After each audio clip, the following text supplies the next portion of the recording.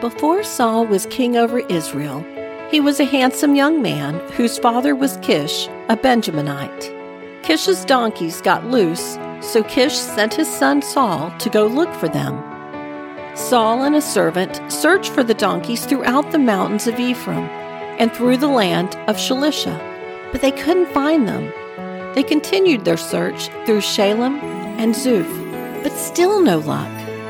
Saul suggested they head back home, since surely his father would now be worried about the two of them, since they had been gone so long. But the servant told him there was a man of God in the nearby city. He suggested they go to the prophet so that he might tell them where the donkeys were. The two men headed into town, but didn't know where to look for the man of God. As they went up the hill to the city, they met a group of young maidens on their way to draw water. They asked the women if the prophet was there. The women answered that he was in town for a sacrifice on the high place. They told them where to go and urged them to hurry in order to catch up with him. They followed the directions and met up with Samuel, who not only told them the lost donkeys had been found, but went on to anoint Saul as the king of Israel. These young women were merely going about their daily business.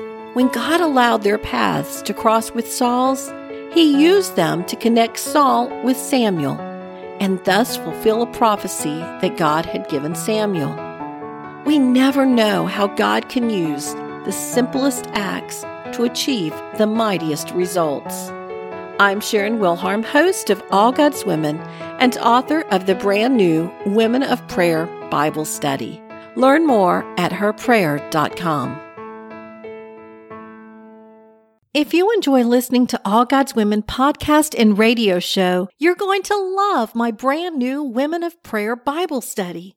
Get to know the character of God by studying the prayers of women in the Bible. Grab your copy today, available in paperback and Kindle.